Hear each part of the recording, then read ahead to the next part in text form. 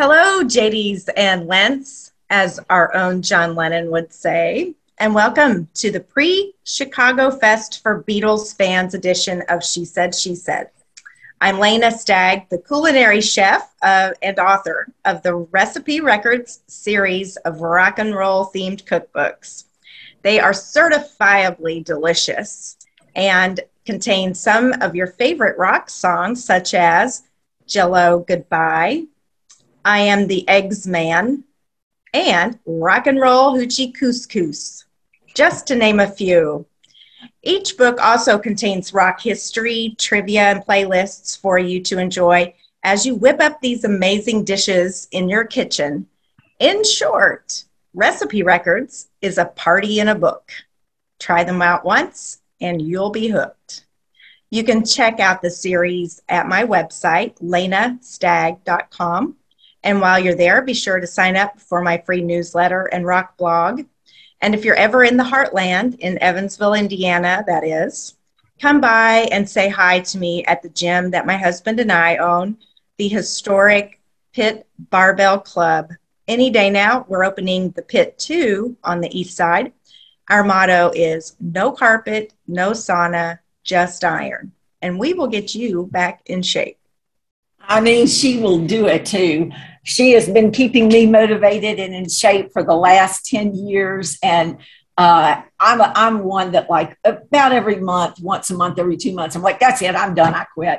And she's like, no, you're not. You're going to keep going. And she's a great motivator. So if you're near Evansville, anywhere near Evansville, go by the historic Pit Barbell Club. It's one of the most historic clubs in Indiana, and she will whip you into shape. And I'm also a huge fan of the Recipe Record series. I've got all of the books right here with me. This one is the culinary tribute to the Beatles, and there you can see the stuffed Sergeant Peppers on the back. But it doesn't just have recipes. It also, as Lena said, contains a lot of rock and roll stories and history and why things are named certain things. I think you'll be really interested. And here's a great idea. If you aren't the cook in your family, give it to the cook, and it'll be a treat for you as well. You can just sit back and reap the rewards. Hello to you all. Thank you for being with us today. We always appreciate the gift of your time. I am Jude Sutherland Kessler, the author of the John Lennon series, a series which was thought to be at first one book, then 3 books, then 9. I'm pretty sure right now it's going to be 10 because book 5 was so large I had to break it into part 1 and part 2.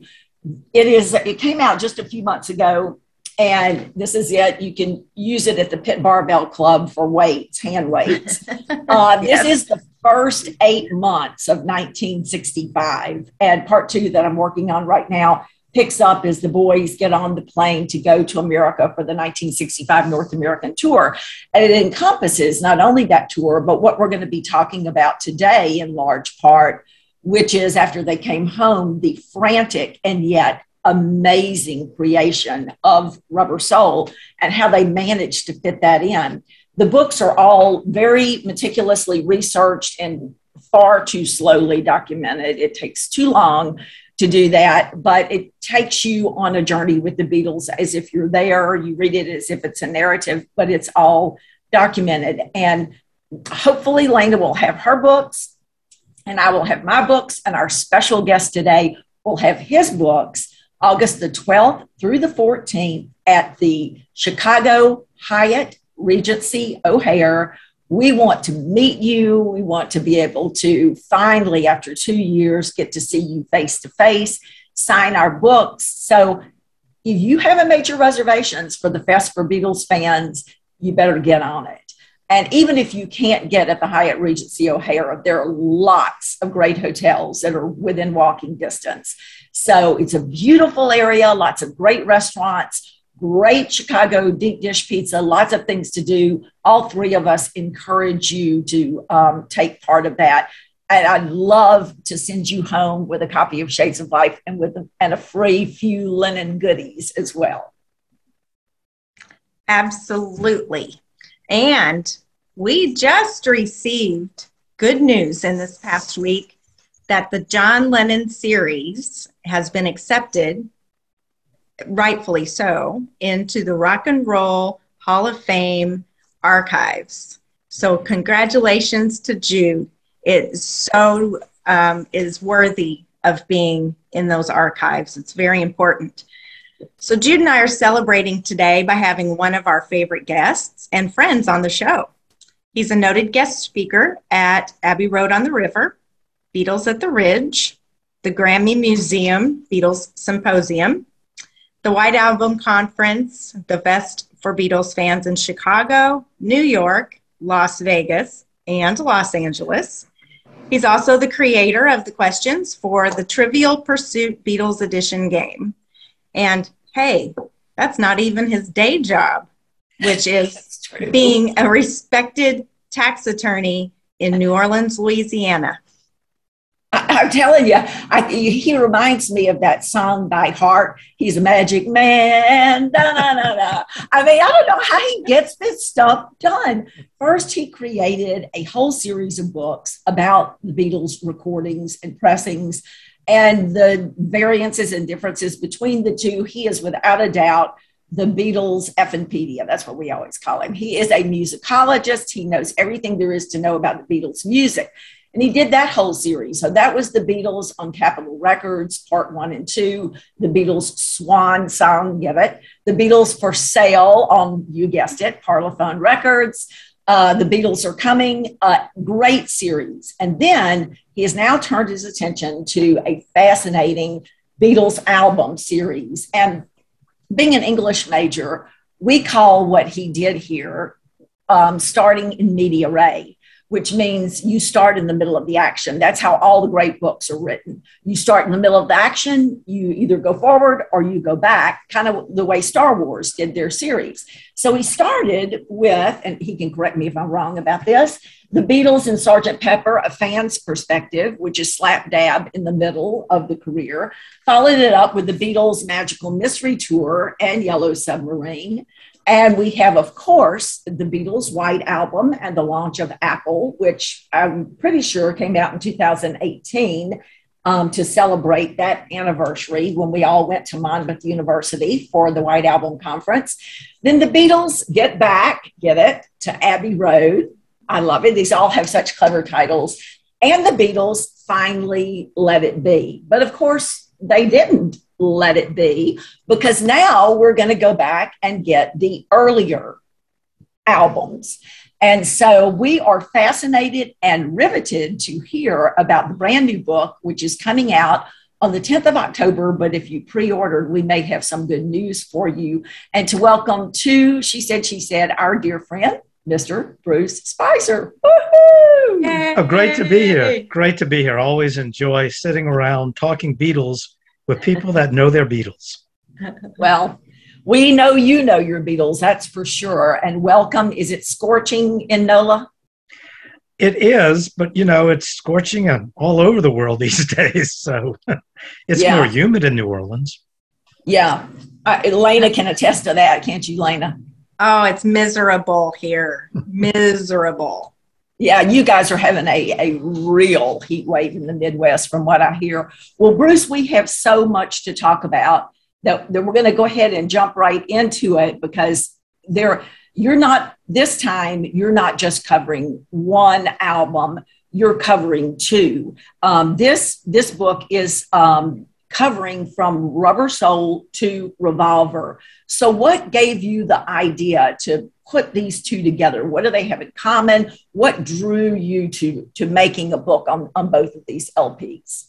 Well, you know, I grew up in the United States. And so for us, we have the Rubber Soul album. Then we had this strange little album, Yesterday and Today. And then we had another new album, Revolver. And so that's how the music was presented to me. And I thought, you know, it kind of is an interesting time period because it covers December of 65 through the end of 1966, essentially. And I thought, you know, if I did a book like that, and I started it with what happened in the UK, because you have to do that. My later books, or my earlier books, depending on how you want to look at it, started up with a chapter about what went on in the United States, because that's the music I grew up with. But to tell the story of Rubber Soul and Revolver, you must begin with the British. And, when I was doing a bit of a research, I remembered in the back of my mind that George had said he always considered Revolver as Rubber Soul Part 2. So I thought, these two albums would work really well together. It would, give me a way to cover Yesterday and Today in its proper context. And in addition to that, from writing about what was going on in the world, it would give us a very exciting year of late 1965 through 66. And a lot went on in news, a lot went on in music, a lot went on in film. And as your listeners may know or may not know, the way I approach these books is I start off with, if you were living in the United States or in the United Kingdom, what would you have learned as these records were being released and as songs were being played on the radio?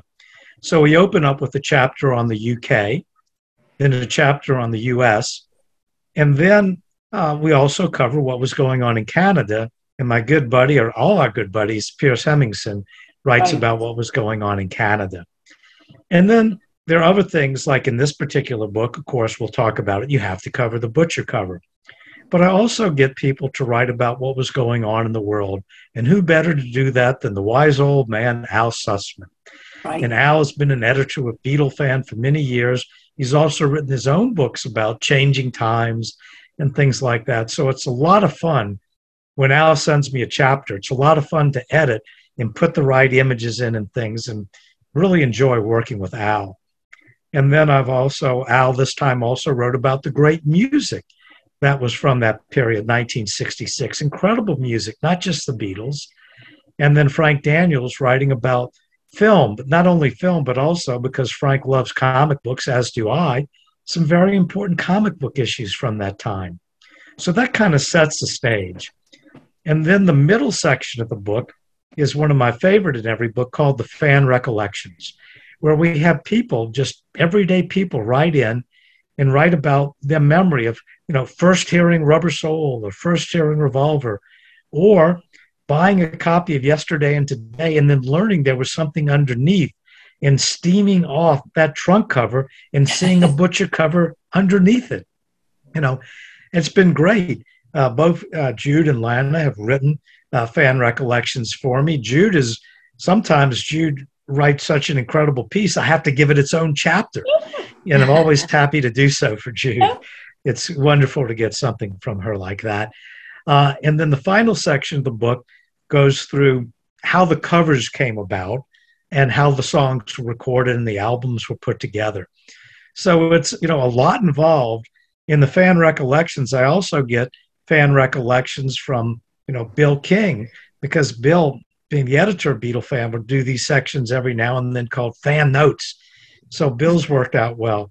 So it's really been quite a crew to put together to do these books. And, I've really enjoyed doing them. It was going to be a book on Sgt. Pepper. And, of course, even before the book came out, people knew about it. Well, of course, you're going to do a book on, got to do the White Album. Next thing I knew, we're just doing a Beatles album series. Yeah. And that's how it came about. Awesome. Yeah, they're great. They're really so excellent. And I love hearing from people, because even Mark Lewis had wrote you a fan's recollection. Yeah. In the Sgt. Pepper book, great photo of him with his Sgt. Pepper outfit on as a young boy. And it's so many celebrities. Who are some of the celebrities that you've had that have written your fans' recollections? Yeah, some of the ones that, one of the ones that I really was very pleased with was getting something from Billy Joel. And he told the wonderful story of how he first heard Sgt. Pepper. He said, no one's ever asked me that before. And his story was, of hearing the album for the first time. And I hate to give away a punchline, but it's such a great story. And the idea was he had broken up with his girlfriend, but she invites him over, and he goes over, and there are a bunch of people there, and there's this fancy turntable, and they put on headphones, and they hand him a joint. And he had never smoked a joint in his life before. And he's listening to Sgt. Pepper and smoking a joint for the first time. And he said when it was over, he realized he was taken to a whole new world. And he said, but it wasn't sure whether it was the Beatles or the pot. He said he went out and bought the album. It was the Beatles that took him to that new world. Wow. Yeah, I mean, you can't make that stuff up. Another wonderful one was I knew someone who was a friend of Peter Tork, Karen, who many people know from Yes. the Fest for Beatle fans from Chicago. So I asked Karen, could you ask Peter to write something? And she said, sure. And 2 months go by, and I figure, well, maybe nothing happened. So I shoot her an email, and she writes me back and says, Bruce, I'm so sorry. I forgot to ask him. I'll send him an email now. So 20 minutes later, no more, I get a return email from her. I'm expecting her to say, Peter said, I don't have time, or I'll get it to you next week. Instead, she says, this is what Peter wrote. Now, how heartfelt was that? In 20 minutes, he told me his story. And what he wanted to do was hear it in the best stereo system in the Valley, which, of course, meant going over to somebody in the Byrds. And so he went over to Crosby's house and heard from David Crosby's house. Crosby wasn't there, left the key under the mat. There he is sitting in Crosby's house listening to Sgt. Pepper. Wow. It just reminds me so much of, what is that line from Summer Rain? Everybody kept on playing Sgt. Pepper's Lonely Hearts Club Band. Yeah. I mean, that was, and that's how I opened my chapter on the book, was, with that, because I think it said it all. Yeah. And the funny thing was, the actual line the first time they sing it is, and the jukebox kept on playing Sgt. Pepper's Lonely Hearts Club Band, which was not possible. When Johnny Rivers recorded that song, unless you were in Italy, you would not have had that on a 45 that could have been played on a jukebox. And you know how many people would know that? That is good. I love it. That's what makes you the authority. And I mean, you know this stuff, and that's the truth. Well, Rubber Soul, without a doubt, is one of my two favorite Beatles LPs. And, everything changes. Everybody calls Revolver the pivotal LP, but with Rubber Soul, suddenly all of the love scenarios are very complex and mature. It's no Moon Spoon Croon June. Very complex. Women have become completely different. Whether it's the girl and what goes on, who is not very nice, to the girl and girl, who is certainly no sweetheart, to the aggressive women, both in Norwegian Wood and Drive My Car. You're dealing with a different animal than you have in the other LPs. And yet the boys did this with no time. What got them through, Bruce? They only have Wait recorded. That's it. Everything else is new. How did they manage it? Yeah, I mean, what happens is, and what I love about doing these books is I go back to that time frame and I look at all of the British weeklies. I mean, there were 4 major British weeklies and other publications, and of course, the Beatles book for the fan club. And Johnny Dean talked about Paul, and what Paul basically said, was the cupboard's completely empty. It's bare. Right. And we need to write some songs to go into the studio and record. They go into the studio, they record some songs, and then they have to stop going into the studio because they need to write more songs. And, and you get all this wonderful information from, Melody Maker, New Musical Express, and things like that, the Beatles book. And you learn so much because it's exciting, because as a historian, I'm not interested so much in what someone thought about the album 20 or 30 years later. I want to know what they thought about the album when it came out or before it even came out, where they're learning about these albums well in advance, particularly when you get to Revolver. We'll talk about that later. But the remarkable thing is, under incredible time pressure, the Beatles knock out these songs, and out of the songs that they recorded for the album, and also Day Tripper, We Can Work It Out, not a bad standalone single. That's 16 songs on that album. Out of those, 8 appear on the Beatles Hits Collection. No other album comes close to that. 8 songs from the Rubber Soul sessions are considered among the Beatles' absolute best.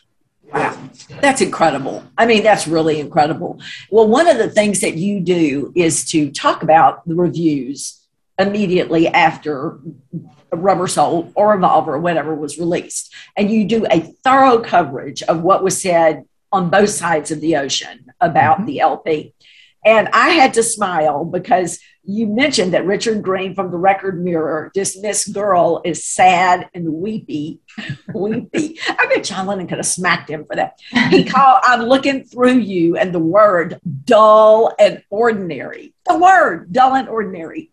But he dubbed one of my favorite songs, the Potboiler, the strong closing number, Run for Your Life, as the best track on the album. So if we put aside what I consider to be highly unfair criticism of a song that was written in 1965 and based on a song that was written in 1954 and recorded by Elvis in 1955, and the judging it by the standards of 2022 is just cray-cray. So if we put that aside, what is the strength of this closing number, Run for Your Life? Yeah, it amazes me that, it was an upbeat song musically. Yeah. So it is catchy, got a hook. I'd rather see a dead little girl than to be with another man. Sounds great.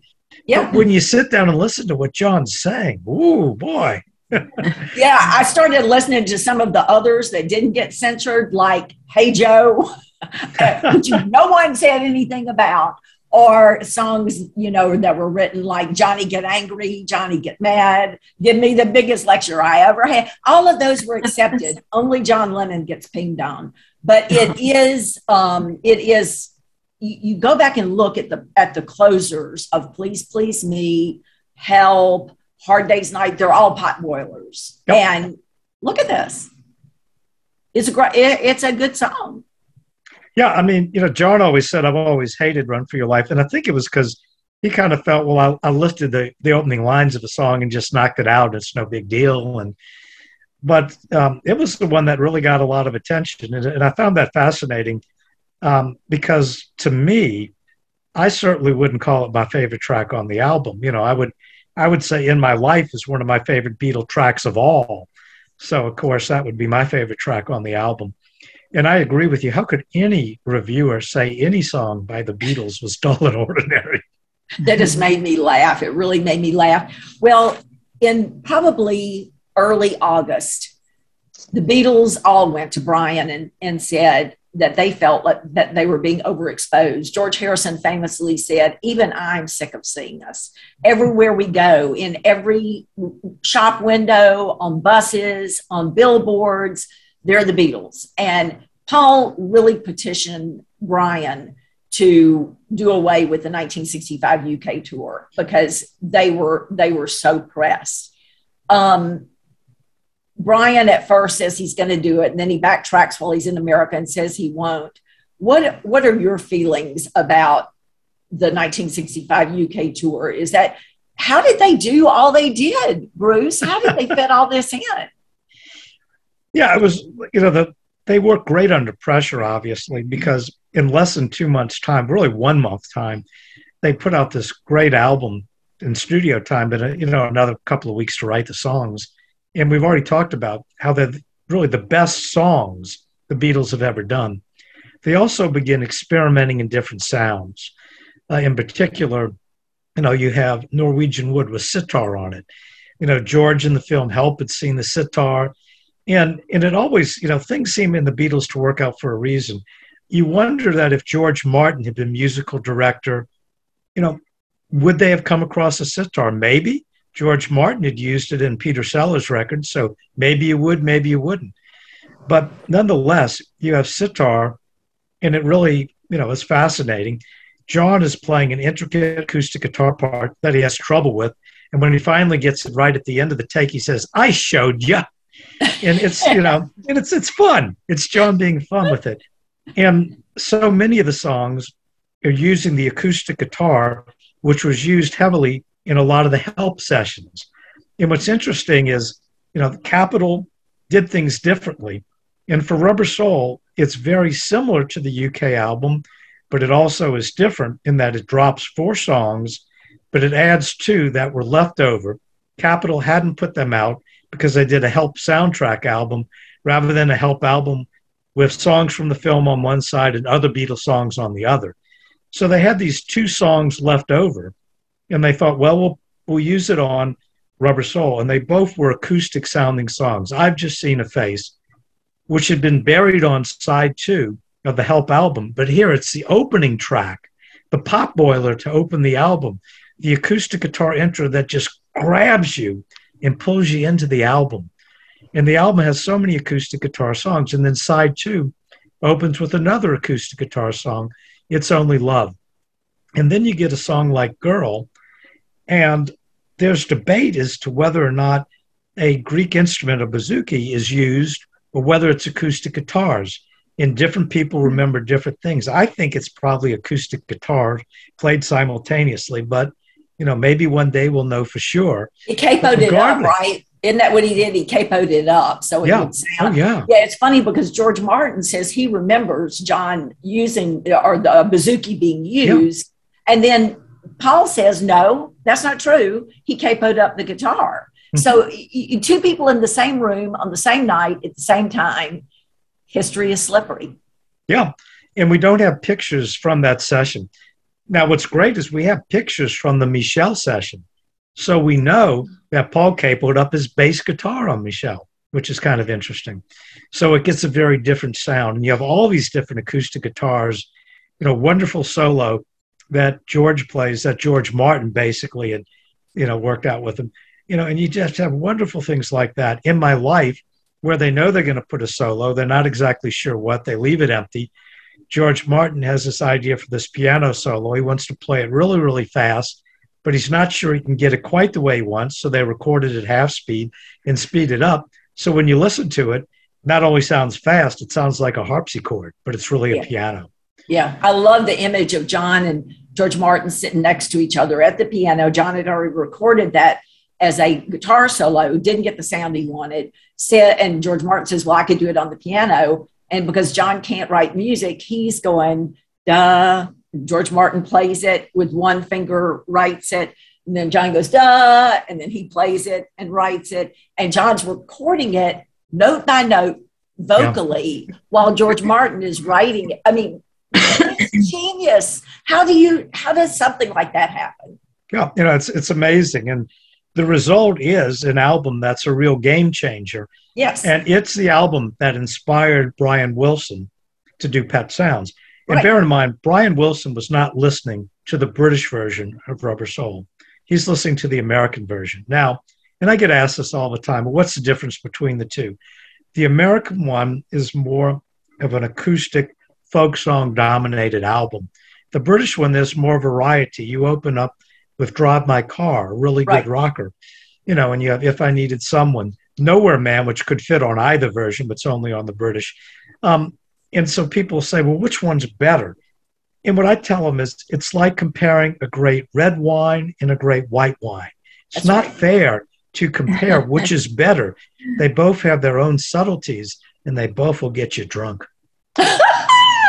I love that. I so love that. Well, it is. We could talk about Rubber Soul forever. I mean, and how about that little throwaway single? We can work it out in Day Tripper. Yeah, and you take Nowhere Man, which gets overlooked really, which inspires Brian Wilson to do I Just Wasn't Made for Times Like These on Pet Sounds, and then Pet Sounds comes back and inspires the Beatles again.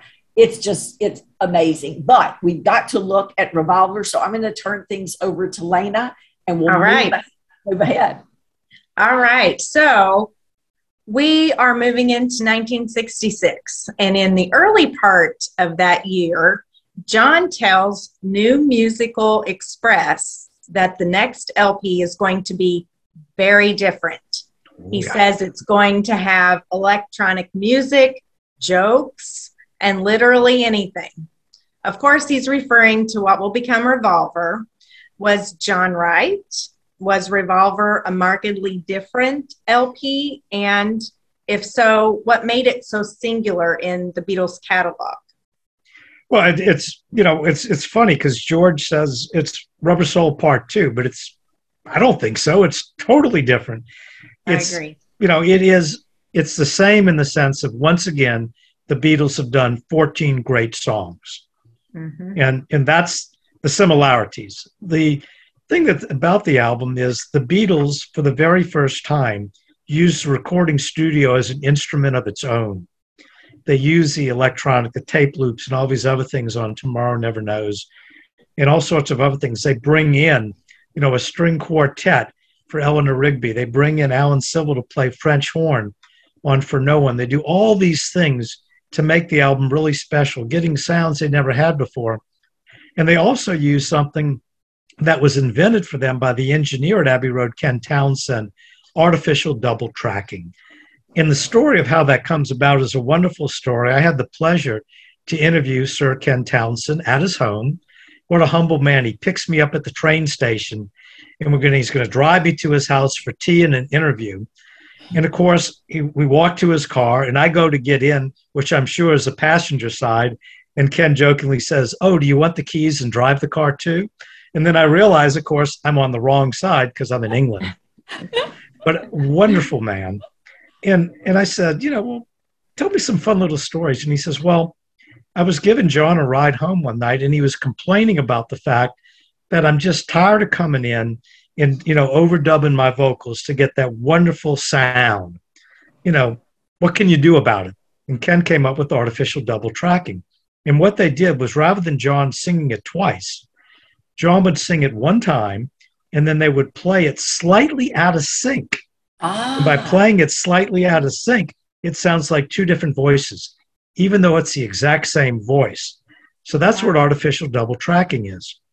And the Beatles did it on the vocals, but then they got the idea of, we could do that on the instruments too. And they got real excited about using it. And, and John would get these crazy ideas, like for Tomorrow Never Knows, the song that was going to, be like Ornette Coleman, what he did to jazz, the Beatles were going to do to rock and roll. And there were some reviewers that made that comparison, and so that was fascinating. But the idea was, he tells George Martin, I want my voice to sound like it's, the Dalai Lama up in the mountains.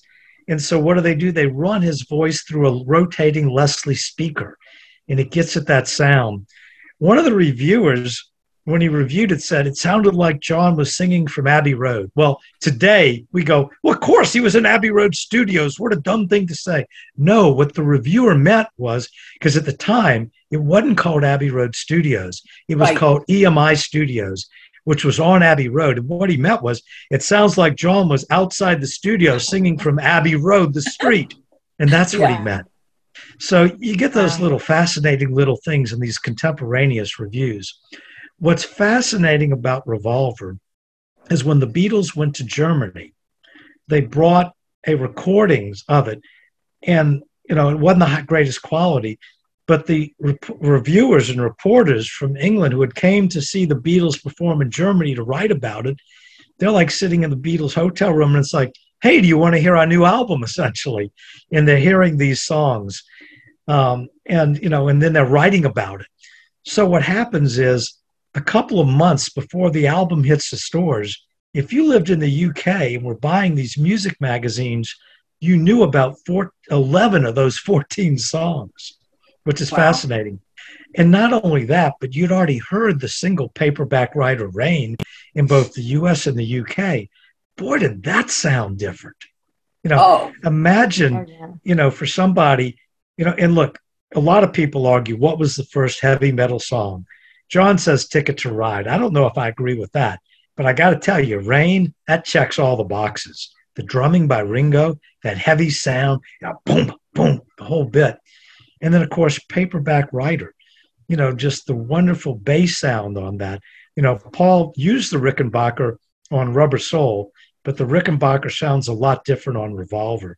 What happened was the Beatles basically said, look, we want to get the sound that the American records have, the Motown records, the Stax records in particular.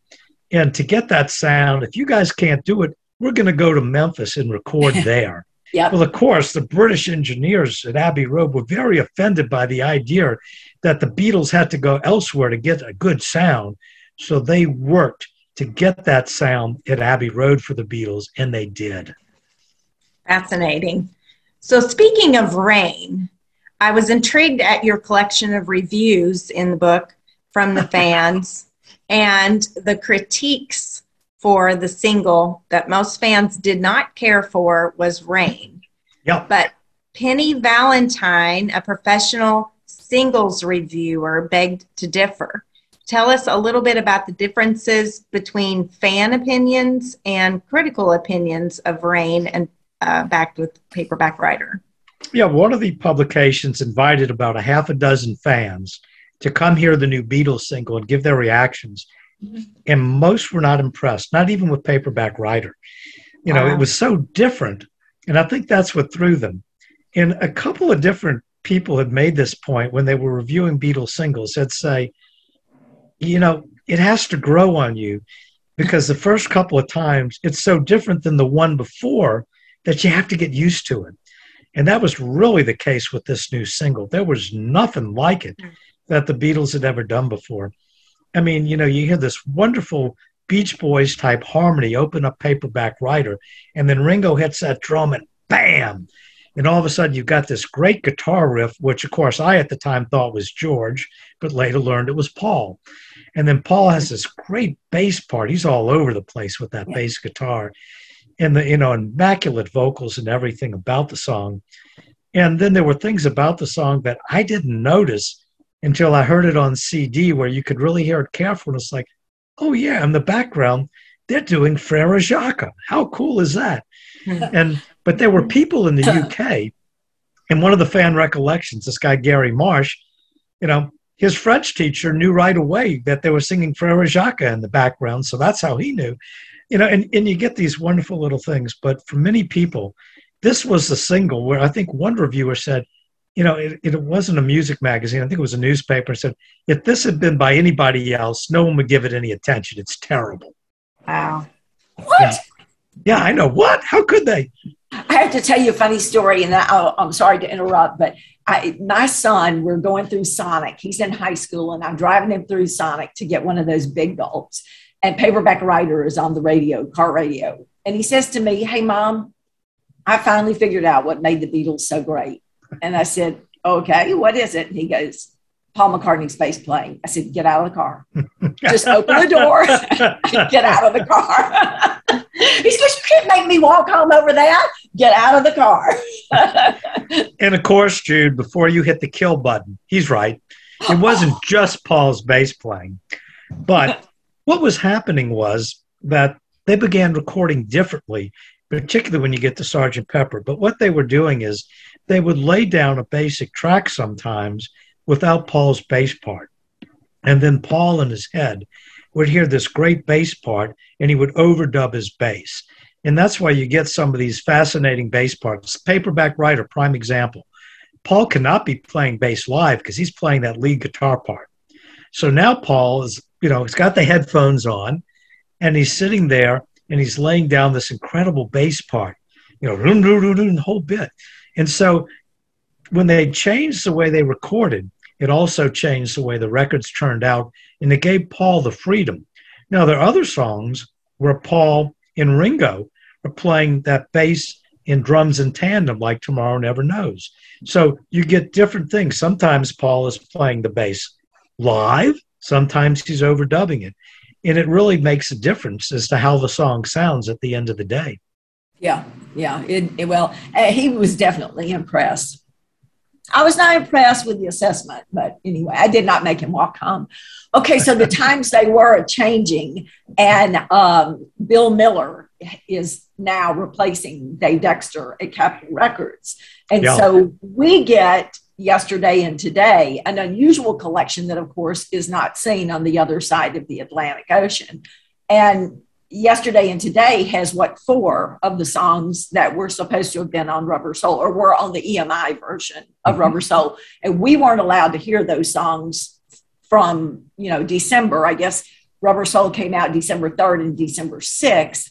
And we don't hear them until June of the next year in 1966. Well, not entirely, because 2 of them come out on an American single. We have that's true. That's Nowhere true. Man, yes, and What Goes On. That's true. And the other thing is there are radio stations that sometimes get the British albums and they play the songs. How do I know that? Because I'll look at a chart from a radio station and, at number 20, is Nowhere Man before the Wow. Nowhere Man single comes out. Wow. And even in fan recollections, I had someone, she was, I think, from the Chicago area, and she wrote to the radio station, how do you get these songs? And they gave her the name of a shop in the UK. So she has not only Beatles 65, but she has Beatles for sale. I mean, how cool is that? And so some people were getting it. But what makes it so different is that for most Americans, we get these songs later. We get the great singles because we've got Day Tripper, we can work it out. We've got Yesterday, Act Naturally. And the other fun thing is, when Bill Miller is programming this album, he wants 11 songs. And he just says, look, I've got 8 songs right now. I'm 3 short. I could do Paperback Writer and Rain, but that single's brand new. Why do I want to hurt the sales of that single by putting them on the album? Hey, guys, what you got? Oh, we're doing this great new album. Yeah, but your new album is going to have 14 songs, and we're only going to use 11 of them on our album because we don't want to pay that extra royalties bit, And so, in the U.S., royalties were 2 cents per song. In the UK, it was the entire album divided by the number of songs. Different way of doing it. So the idea is, look, we're only going to use 11 of them on the next album. Why don't you give us 3 of them now? So George Martin looks at the songs they have. Can't give them Tomorrow Never Knows. That's just so different. Can't give them Taxman because that might open the album. We'll give them these 3 songs, And Your Bird Can Sing. We'll give them that one. We'll give them I'm Only Sleeping. But the problem that George Martin doesn't realize, he gives them 3 John Lennon songs, which makes Yesterday and Today probably one of Jude's favorite albums because it has these wonderful John Lennon songs on it. But what happens by doing that?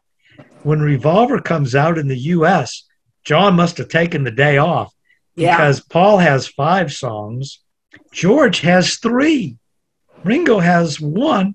John only has 2 songs on the album. I told you, I think I wrote it in my fan recollection. You did. I'm playing it over and over going, what can I like on this record?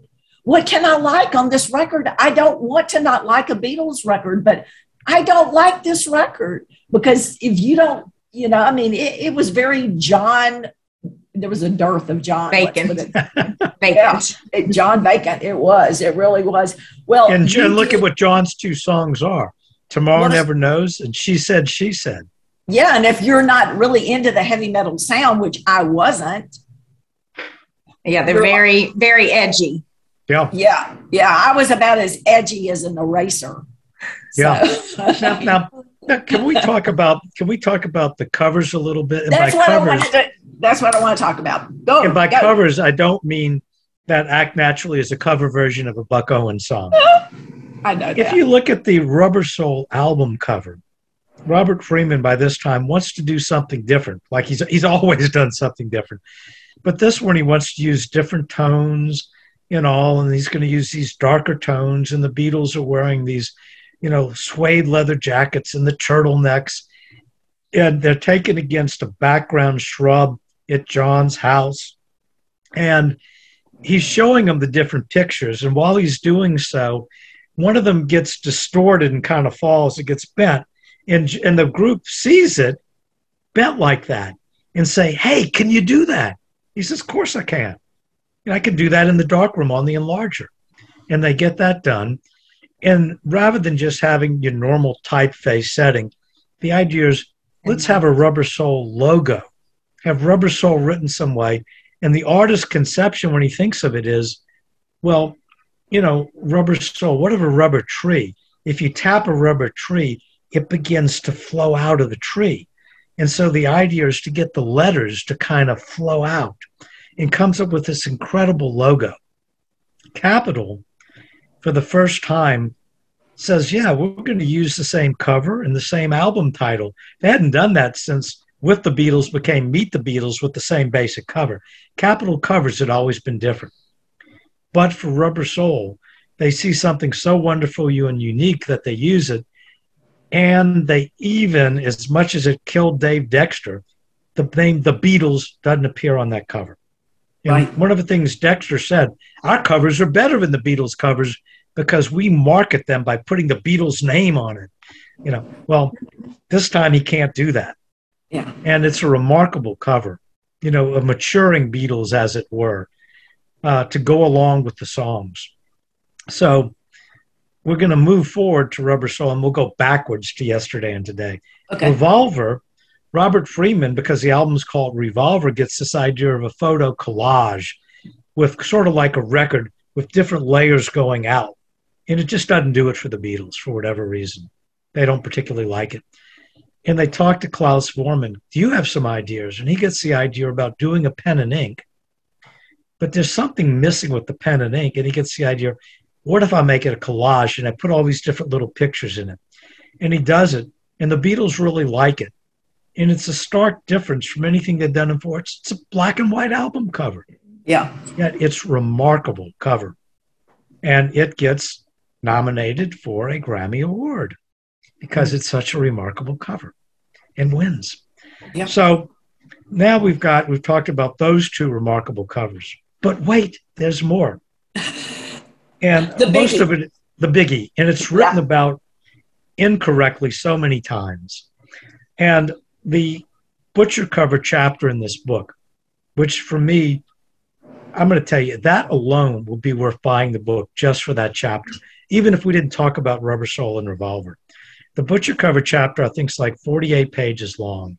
It has all the essential Bob Whitaker photos and other things, that were telling that story.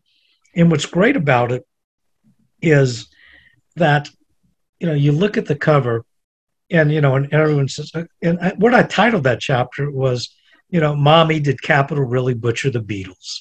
And the answer is no. Capitol, and that is a long-standing thing. I mean, absolutely, you're in groundbreaking territory here. Yeah, and what people said was the idea was part of the point of the Butcher cover was Capitol butchers the Beatles. The Beatles say, look, photograph us in butcher smocks and raw meat and decapitated baby dolls, and we're going to stick it to Capitol with this brutal visual pun. Not true at all. What happens is that Robert Whitaker had done some Beatle photo sessions. Take a look at the album Beatles 65. Not a British album. What's the cover mean? There are 4 different pictures of the Beatles. It's the 4 seasons. Whitaker was into themes. You look at them. One, they're wearing coats. One, they're umbrellas, and one, they're holding springs. It's a spring photo. One, they're raking leaves. You get the idea. It's the 4 seasons. So he gets the Beatles back together again. And for the next session, he does a few weird things. We're going to have the Beatles with polythene. And this picture's not really used anywhere, but I have it in the book. And it's a fun picture because it's uncropped. And you see this girl off to the side holding these giant polythene sheets. I don't think her name was Pam, but maybe not. But who knows? Possible. It's possible. They also, one of them is, behind this giant Salvador Dali looking type eye. So these are the things Whitaker's done. So now Whitaker's going to do another Beatles session. And Brian tells him, we need a publicity shot for the upcoming tour. So at the beginning of the session, Whitaker does that. He takes a standard picture of the 4 Beatles. And in the book, we have a picture of the Beatles, of a photographer from the Beatles book who's there. And he takes a picture of Whitaker taking the picture of the Beatles. And we see that Whitaker has an assistant there taking pictures at the same time. Why is that important? Because for the so-called Butcher session, when we get to that, they're both color and black and white pictures. Now we know there were 2 photographers. So it's a very important thing. So anyway, the portrait's done. And now he's going to take some other things. And he has Paul hold up a question mark. That's kind of cool because they don't know where they're going. And he has the idea of, I want to do something with the theme of, and you can't make this stuff up, well in advance of knowing about this Yesterday and Today album, the theme of yesterday and today. Wow. So what are we going to do? He wants to show the birth of the Beatles. How do we do that? Well, how about showing an umbilical cord coming out of a woman? So he has the Beatles hold a string of sausages up to a woman's belly, and that's birth of the Beatles. Then he has other ideas. Well, mortality and death. Oh, I'm going to have George hammer nails into John's head. I remember that one. Yeah, to show the Beatles are like anybody else. They're flesh and blood. If you hammer a nail in their head, they'll bleed. Okay. Then he's got one of Paul holding up a bird cage with George's head in it. Why? Because the Beatles sing like canaries. And also, although he doesn't say it, I think he's thinking the Beatles are a prisoner of their own success. Right. And then to break the image, we're going to do these things with the butcher smocks and the death and the whole thing. And the idea is a bunch of these different pictures are going to be put on one album cover that'll have a gatefold inside, and it's going to put halos above the Beatles, and it's not going to be by itself. Very crazy concept idea, but it never went anywhere. Well, wow. Tony Barrow comes to the end of the photo session. Tony was a Beatles publicist. Right.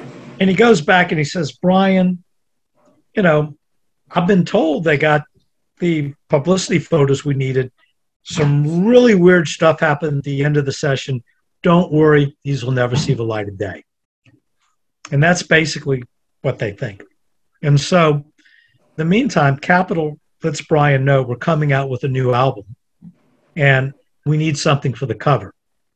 And as fate would have it, Whitaker's going to be at Brian's office about some other things. For one thing, he wants to show the boys the photos from what we call now the butcher session. And Brian says, well, as long as you're there, grab your camera and your equipment. Let's get some pictures of the Beatles. So what's around Brian's office? A steamer trunk. So they take a picture of the Beatles around the steamer trunk. And that is done. Brian sends a copy of that to Capitol in the U.S., a color picture of the Beatles around a steamer trunk. And yes, you read things differently, but that is the first cover for Yesterday and Today, what we now call the blue trunk or the purple trunk, if you want to give it a wrong title, because it's really a blue background. Now, why did Capitol come up with a blue background on the side with yellow, Yesterday and Today, the Beatles in yellow and the song titles in white? The album was called Yesterday and Today. Why? Because it had yesterday on it. And so they took the color scheme from the Yesterday picture sleeve, blue, yellow, white. And so that's why they use those colors. And off to the other side, for 2/3 of it, the picture of the Beatles in Brian's office with garish-looking curtains in the steamer trunk. That's going to be the cover of the album. But for Brian's intervention, it would have been. Brian, for whatever reason, tells Capitol, even though Brian sent him the picture, I want to see the cover. So Capitol sends him an image of the cover. And Capitol wants to get the presses rolling for the album cover. And Brian looks at it and he doesn't like it. Well, it's a horrible photo of the Beatles. They look furious. But Brian sent it to him. I know. It's Brian's photo. I know, but they do look really mad in that photo. Well, we got to get a picture taken again. Yeah. Okay. So, but he takes the picture and, and sends it to Capitol. Capitol sends it. So he says, come up with something else using that picture. So Capitol says, look, we can get rid of the background. So they send Brian a white, picture, white background with the trunk cover cut out. Brian looks at it and there's a picture of Brian looking at it. It's just a mock-up. And where is he doing it? He's doing it the same day that the video for Paperback Writer is shot. How do we know that? Because of the background. Now, what happened the day before that? They shot the video for Rain and Paperback Writer at Abbey Road Studios. What do we see at the beginning of the Paperback Writer? Paul is holding up a transparency of what? A butcher photo transparency. So keep this in mind. The Beatles have already seen black and white pictures from the butcher session. The day before, they have seen color transparencies of the butcher session. And now they're doing these outdoor videos. And Brian says, hey, here's the mock-up for the new album cover. And John looks at this boring white background trunk picture and says, no, I want to use one of the butcher transparencies I saw at Abbey Road yesterday. I can And see Brian, yeah. And we Of know, course. we don't have a tape recording of what happened. that. I But can you see can it. but you can imagine Uh-huh. Brian saying, "No, John, you Right. can't do that." And John saying, "Absolutely." And Paul saying, "Yeah, that'd be really hip." And Ringo and George saying, "Yeah, whatever." And so Capitol gets this picture, butcher thing, sent to them. It gets to the Capitol Tower. George Osaki, the art director, is the only one who gets it. And he looks at it and goes, "Hey, this is great." He's an art director. Of course he likes it. And he says, "I know what I'm going to do with this. I'm going to crop it so that there'll be an empty upper corner where we'll list the song titles and we'll put the title Yesterday and Today. But I'm not going to do it in some dull block letters. I'm going to get this psychedelic looking font and I'm going to do that. And then I'm going to have it textured when they print it so it looks like it's canvas. And we're going to make it like a piece of art." And he's all excited with it. And the sales force looks and they're like, "Oh my God, there is no way that we can put this in stores. Parents will scream bloody murder." And so what happens is they take it to Alan Livingston, the president of Capitol, and Alan says, "We can't put this out." And he calls up Brian. He says, "Brian, there's no way we can put this out." And Brian, who hates the cover and is worried it will ruin the Beatles' image, his marching orders from John are, "That's the cover." And so he has to fight for the cover. And so Alan Livingston meets with the sales force and the production team, and he says, "Look, just run a small number and we'll see what kind of reaction we get." Well, the sales force and the production people go behind Livingston's back and say, "We want the album in the stores. Damn the torpedoes, full speed ahead." So they do, about 750,000 butcher cover albums are manufactured. And of course, the review copies go out and everybody screams bloody murder. Bear in mind, so to speak, as it were. Literally. literally, this is pre-Alice Cooper, Dead Babies, and all that other stuff. It was 5 years ahead of its time, at least. Very much so. Yeah. And so what happens is Capitol has to recall the cover. Alan calls up Brian. He says, "They won't put it in the stores." And Brian is worried because he thinks, "Oh my God, John is going to be so mad at me because I couldn't get this cover out. Maybe they'll fire me." He's all worried. And basically he and Tony Barrow talk, and I realized, you just tell John, "We tried, it got recalled. It's all we could do." But Alan Livingston asked him a question. He says, "What is this cover about?" And he's told, John thinks it's a statement on war. And John of the 66 tour says, if Americans can accept something as cruel as the war in Vietnam, they can accept this cover. A political statement from a musician, extremely rare back then, an anti-war statement. And also the ironic thing is the American public at that time could accept the war in Vietnam, but not that album cover. Yeah. Anyway, John, basically, we get it. Brian takes the Transparency in his office, according to Tony Barrow, takes out his cigarette lighter and lights it and burns it in his ashtray, and wonders if he's seeing the Beatles' career go up in smoke because of this incident. So the cover gets recalled, but some of the damage has already been done. And people, and so what does Capitol do? Well, initially, they're going to recall the album and destroy all the covers. It's called Operation Recall. And they have employees come in during the weekend and take the albums out in their inner sleeves and stack them in a corner. And all the jackets go, to be destroyed. Some of them, they're buried in a landfill somewhere outside of Boston. Some in Illinois.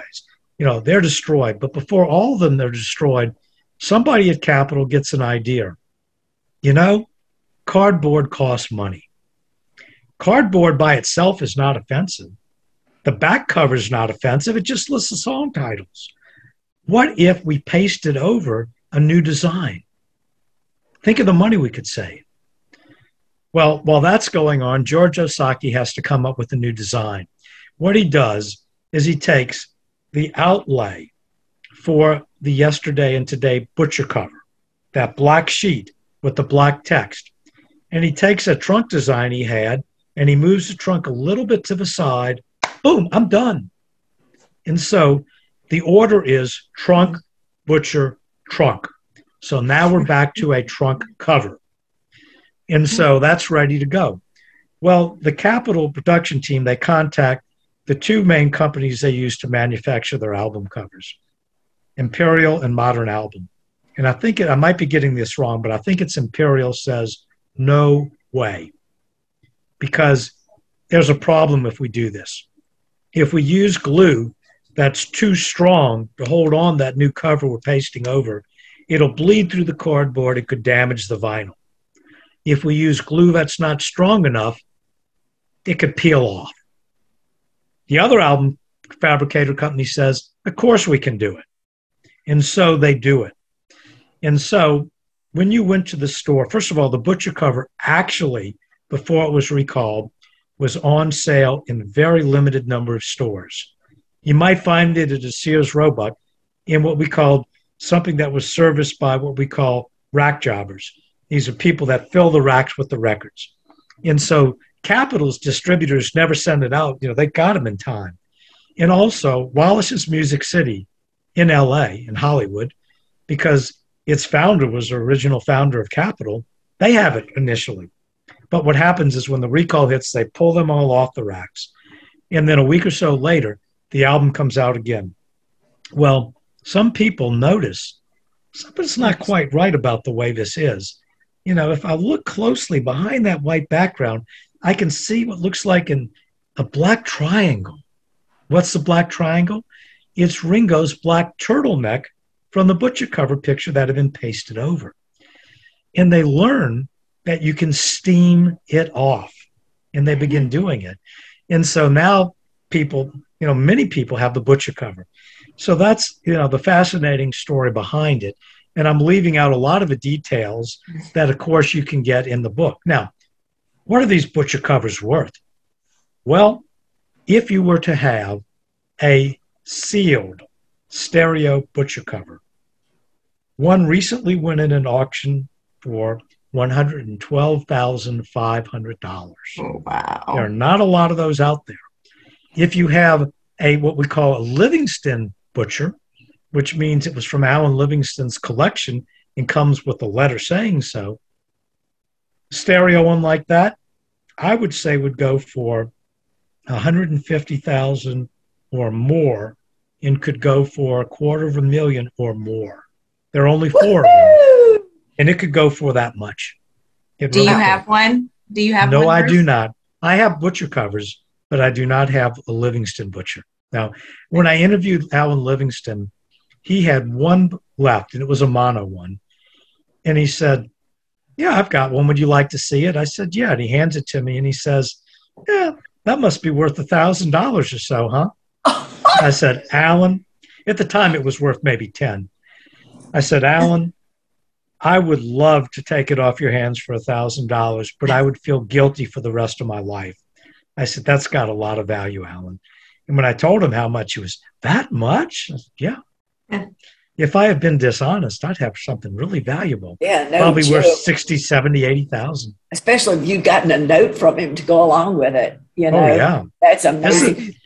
That story alone, Bruce, if you did nothing else in this book, and that was the only thing in this book, that scholarship and that research alone should sell the book out totally and completely, because nobody else has done that. What you've got is you've got 2 of the Beatles' best albums, Rubber Soul and Revolver, written about. Yeah. And then, a 46, 48-page chapter on the butcher cover that amazing. Shows all of the essential items. Now, there is a bit of irony in the butcher cover, and that is the Beatles' manager, Brian Epstein, took the heat in the press, that this was Brian's idea.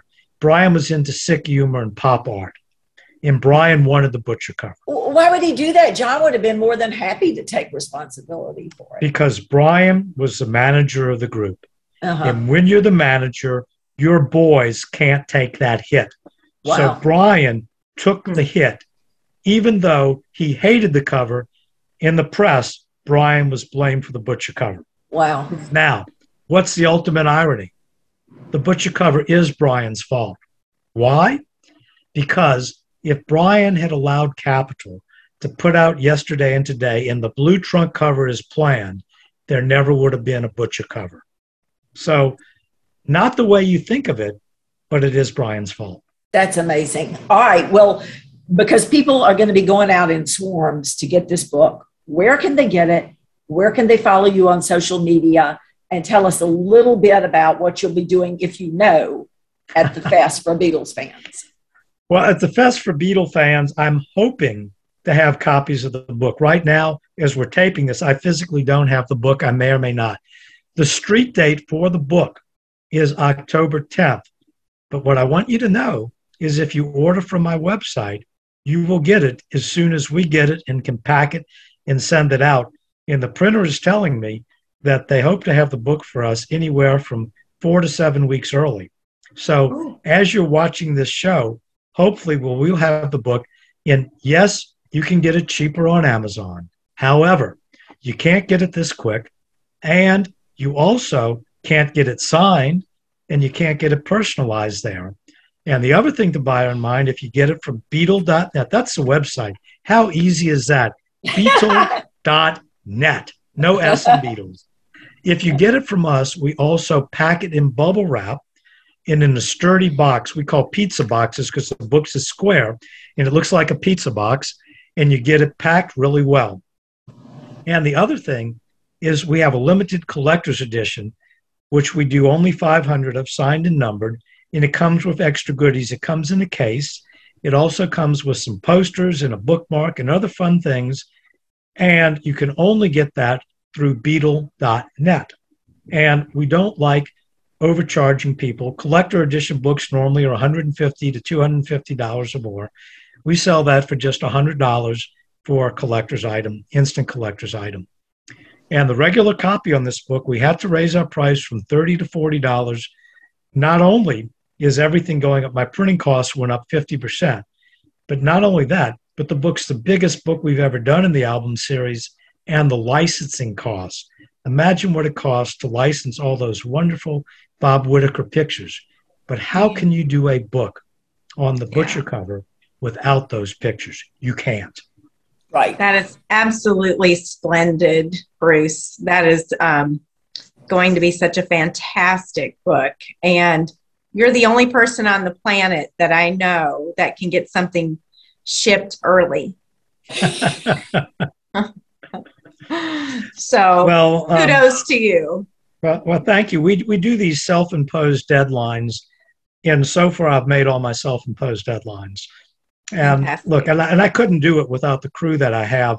You know, I've got people contributing articles, you know, Al Sussman, Frank Daniels, Pierce Hemingston, Bill King. I also had, Jude contributing some stuff, all the other fan recollections. And this book, very proud to say that David Leaf, an expert on the Beach Boys, wrote a wonderful piece on Rubber Soul and Revolver and how Brian Wilson was influenced by it. So, you know, some wonderful things, not just my writing, but other people have written great stuff for me, great fan recollections, as always. And my graphic designer, Diana Thornton, has been with me from day one. We've done every book together, and, you know, and she is just phenomenal. She's taught me a lot of the tricks. We're at the point now where I do a lot of the basic layouts on my own and then say, Diana, make it look incredible. And she always does.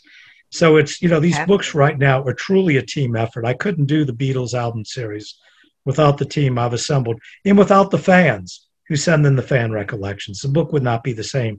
Our buddy Tom Frangione tells me when he gets the book, the first thing he does is he flips to the fan recollections because, you know, Tom, he knows all this, you know, he knows all that other stuff for most of it, but it's the fan recollections he enjoys because it's a fresh perspective on this that he hasn't read yet.